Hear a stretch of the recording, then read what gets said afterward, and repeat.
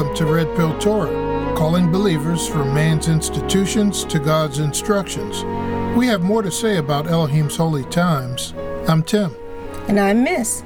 The holy times are personal to our Elohim and to us his people. Let's talk about it. If you didn't know, the Torah is the first 5 books of the Bible. Understanding and believing the Torah gives context to the rest of the Bible. You can email us at redpilltorah@gmail.com. Find us at our website, www.redpilltorah.com. Follow us on redpilltorah.podbean.com, on Facebook, Twitter, Tumblr, YouTube, or wherever you hear your favorite podcasts. We love to hear from you. And don't forget to like, share, and subscribe. And a big shalom to our listeners in Nevada and Portugal. Listen out for Red Pill Torah on a radio station near you. In our last podcast, I mentioned a special guest on the next episode. Our guest is scheduled for next week, actually, not this week. So sorry about my error, and please don't miss next week. At the time of this recording, Yom Teruah is approaching. It is the first of the fall holy times, and it will begin what is known as the 10 days of awe. Now that's the time between Yom Teruah and Yom Kippur. We hope to talk more about that in a future podcast, but for now, we want to establish the connection between you and these special times. Today's podcast only holds true if you're a party to the covenant that Abraham, Isaac, and Jacob have with Yehovah Elohim, the creator of all things. Now, if you aren't a part of that covenant, you can be. The choice is yours.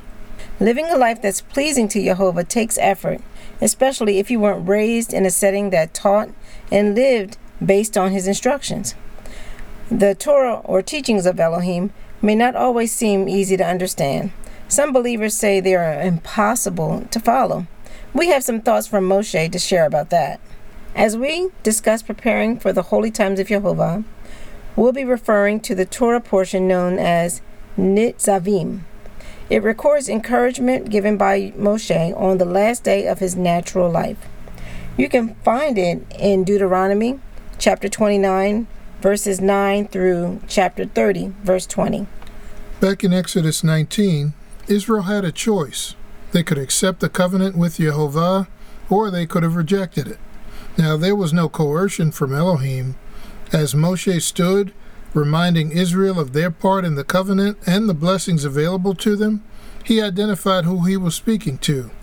Deuteronomy 29, verses 10 through 15 says, "Today you are standing, all of you, before Yehovah Eloheinu, or Yehovah your Elohim, your heads, your tribes, your leaders, and your officers, all the men of Israel, along with your little ones, your wives, and your foreigners here with you in your camp, from the one who chops your wood to the one who draws your water."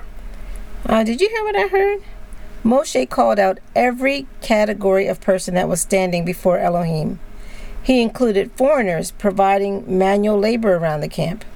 Reading from verse 12, it says, "The purpose is that you should enter into the covenant of Yehovah your Elohim and into his oath, which Yehovah your Elohim is making with you today, so that he can establish you today for himself as a people, and so that for you he will be Elohim, as he said to you and as he swore to your ancestors, to Abraham, Isaac, and Jacob." So, Tim, now we know why they were standing there. Elohim was confirming the covenant with them, from the heads of the tribes to the foreigners doing manual labor. You know, these days, many of us have no idea about our family history and lineage. So if you're a believer who was not born into the lineage of one of the tribes, you can still be part of the covenant. And you don't have to chop wood or get someone's water. Remember Ephesians chapter 2, verses 11 through 13. It says, "Therefore, remember your former state, you Gentiles by birth, called the uncircumcised by those who are called the circumcised in their flesh. At that time you had no Messiah. You were estranged from the national life of Israel. You were foreigners to the covenants of Elohim's promise. You were in this world without hope and without Elohim. But now, you who were once far off have been brought near through the shedding of the Messiah's blood." That's an awesome scripture, Daddy. Mm-hmm. That tells us that regardless of our birth history, we who believe in the Elohim of Israel can partake in the blessing of the covenant. The holy times are definitely one of those blessings. Now let me read Deuteronomy 29, verses 14 through 15. Moshe identified some other people he was addressing. Starting at verse 14, he says, "But I am not making this covenant and this oath only with you. Rather, I am making it both with him who is standing here with us today before Jehovah our Elohim, and also with him who is not here with us today." Tim, who's not here with us today on that day? Well, we weren't there physically, since we wouldn't be born until thousands of years later. Okay. But still, Moshe was talking about us and every other believer in the Elohim of Israel. There are many places in the Bible where we should understand the subject to be they or them, but this is not one of those places. Moshe included us and you, because Jehovah Elohim included us and you. This is your official credential, granting you the privilege of celebrating the holy times of Jehovah. If you missed episode 160, titled God's Calendar 2022, please check it out. In it, we talked about the Father's plan to restore his creation to the level he had originally made us. Mm-hmm. It involved a secret so profound that it was beyond the understanding of Hasatan, our adversary. Moshe mentioned something about secrets in his address to the people of Israel. Deuteronomy chapter 29, verse 29 says, "Things which are secret or hidden belong to Jehovah our Elohim, but the things that have been revealed belong to us and our children forever, so that we can observe all the words of this Torah." At the time Moshe said this, the people of Israel did not know the secret was that the holy times was a picture of Elohim's plan to redeem and restore his creation. Today, we know that secret. Yes, we do, Mama. And that means that the holy times are ours and our children's forever, so that we can observe all the words of this Torah. Our Messiah died for us, but he did not live out the Torah so we wouldn't have to.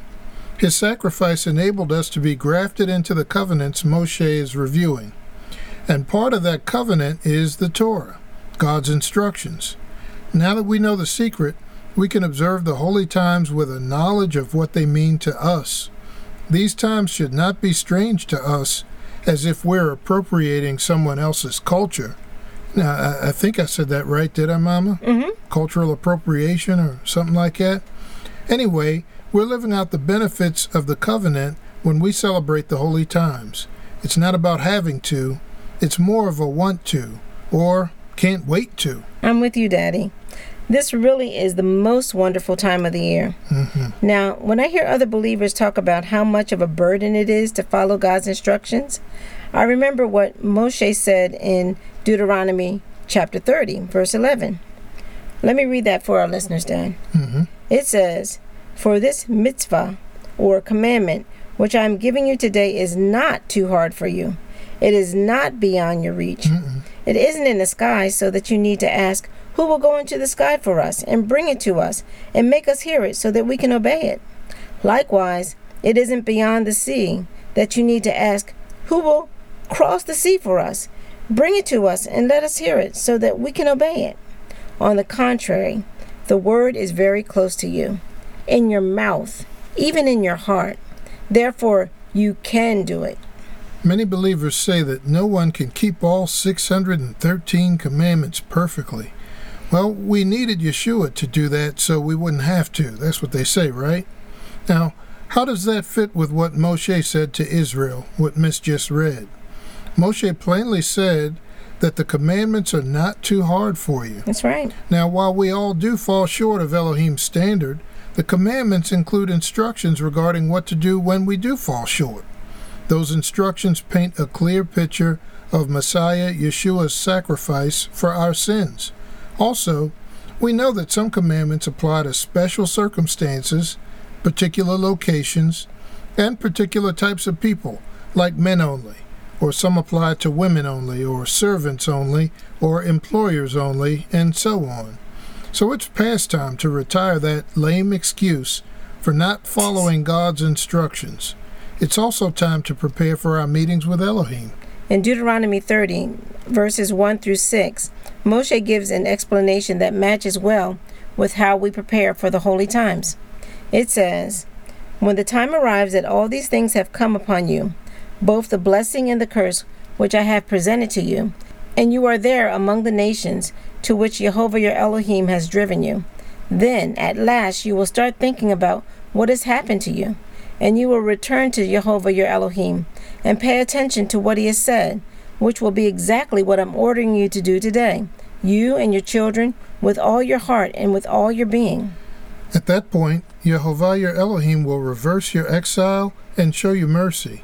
He will return and gather you from all the peoples to which Jehovah your Elohim scattered you. Hallelujah. If one of yours was scattered to the far end of the sky, Jehovah your Elohim will gather you even from there. He will go there and get you. Jehovah your Elohim will bring you back into the land your ancestors possessed, and you will possess it. He will make you prosper there, and you will become even more numerous than your ancestors.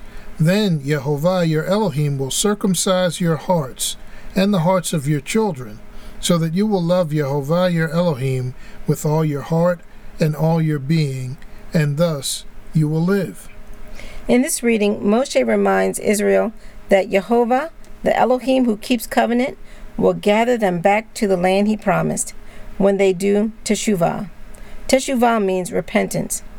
When Israel repents for not following his instructions, when they make amends as outlined in the Torah, and when they return to following Jehovah's instructions, he will bring them back. As grafted-in members of Israel, that is exactly what we must do to prepare for the holy times of Jehovah. So, what would you do if you discovered that the way you live your life and some of your beliefs were out of line with God's instructions? Would you take the blue pill and ignore the great secret that has been revealed to you according to Deuteronomy 29? Or would you take the red pill and rejoice in knowing that you are a part of Israel and the holy times of Elohim, the ones we thought were only for the Jewish people? These are rehearsals and feasts revealing the redemption and restoration plan of our Heavenly Father. Amen. We're invited to commemorate it. Only you can answer that. Well, all I know is, if the Most High wants us at his feasts, Mama and I are going to participate. I know that's right. We've missed way too many of them due to lack of knowledge. Now that we know better, we're going to do better. Amen, Daddy. Well, that's all we have time for today. Yom Teruah begins this Sunday at sundown. Find a congregation to commemorate it with, or rejoice with the sound of the shofar with other believers. If you'd like more information on Yom Teruah, check out our episodes 7 or 106. Thanks for spending 15 or so minutes with us at Red Pill Torah, where you can handle the truth.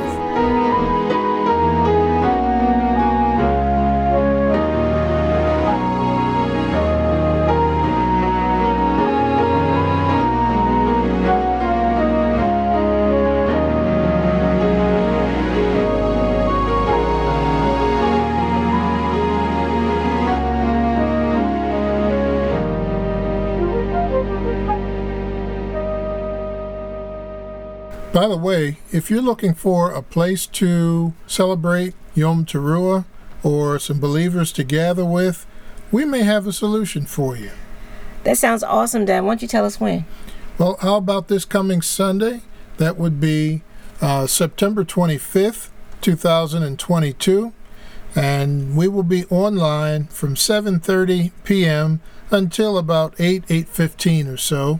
And we're going to be reading the scripture and praying and encouraging one another. And Mama, what do you think? Should we blow the shofar? Oh, we should definitely blow the shofar. Okay, well, I hear you. We're blowing the shofar. So if you want to join us, please send an email to redpilltorah@gmail.com and we'll send out a link to you. Is that okay? That sounds good. If you don't have a shofar, bring a flute, bring a recorder, just bring something to blow, or you could just say hallelujah. Amen. That would be a good thing to do. Now, we are in the east coast of the U.S., so that's 7:30 Eastern Standard Time on Sunday, September 25th. Send us an email. We'll send you a link, and we'll see you there. Shavua Tov. Shavua Tov.